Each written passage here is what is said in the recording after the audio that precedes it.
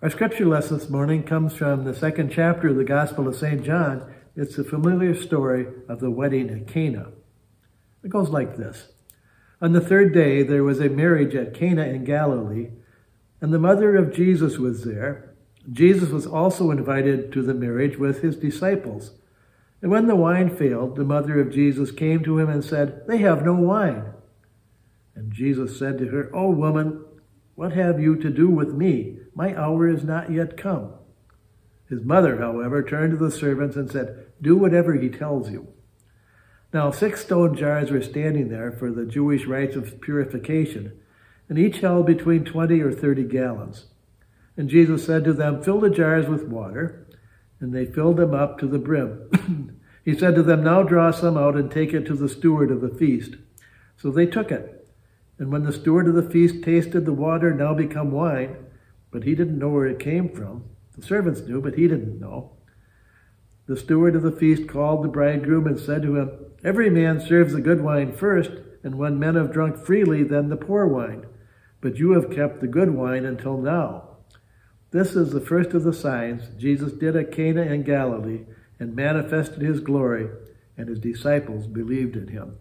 Well, dear friends in Christ, grace and peace be unto you from God our Father, from our Lord and from our Savior, Jesus Christ. Amen. Well, this is the first of Jesus' miracles, and I think we can begin a little bit by doing some simple math.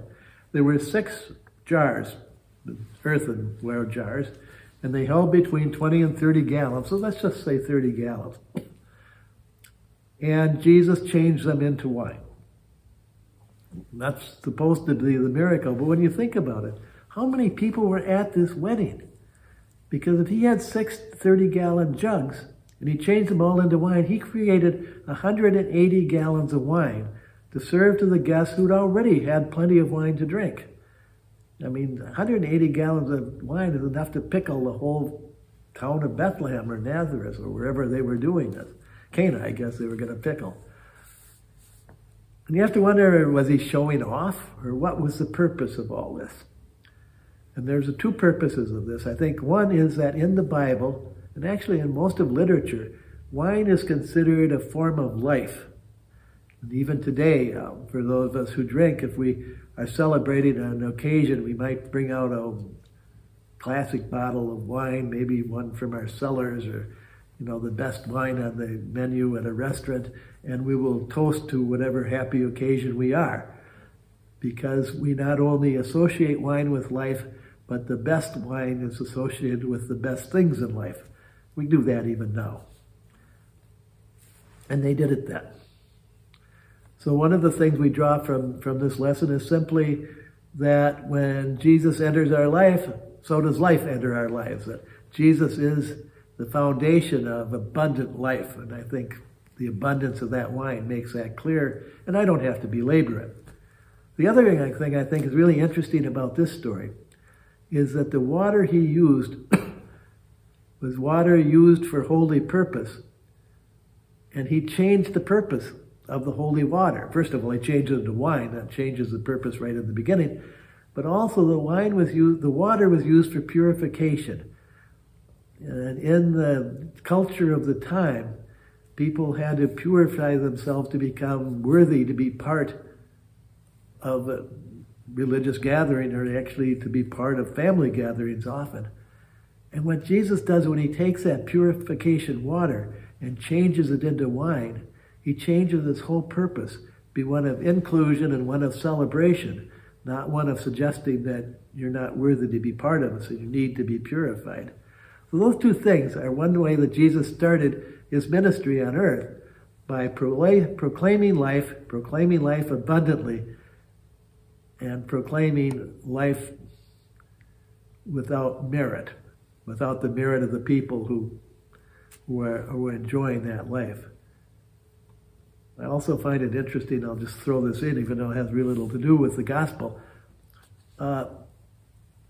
Jesus did what his mother told him, even though he didn't want to, which makes Jesus not only the source and giver of life and holy, but also very human. Well, we draw from that. We draw from that the message that God wants us to live, wants us to have life, wants us to enjoy life.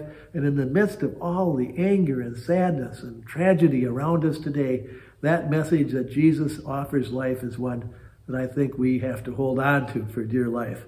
So that is the good news. Thanks be to God. Now, could we pray?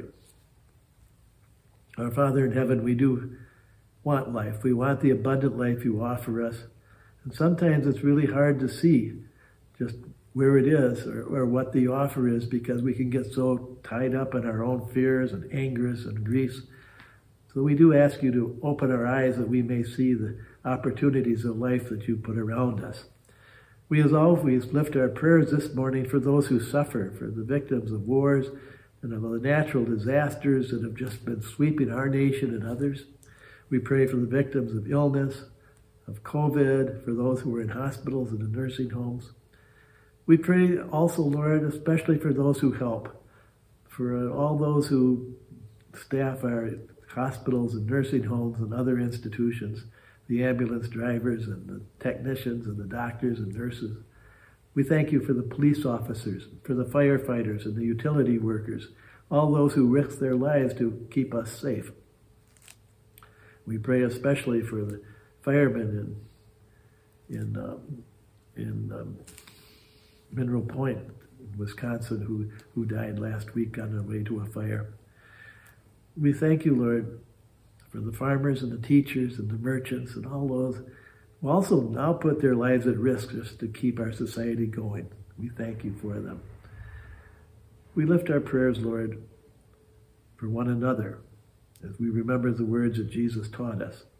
Our Father who art in heaven, hallowed be thy name. Thy kingdom come, thy will be done on earth as it is in heaven. Give us this day our daily bread, and forgive us our debts as we forgive our debtors.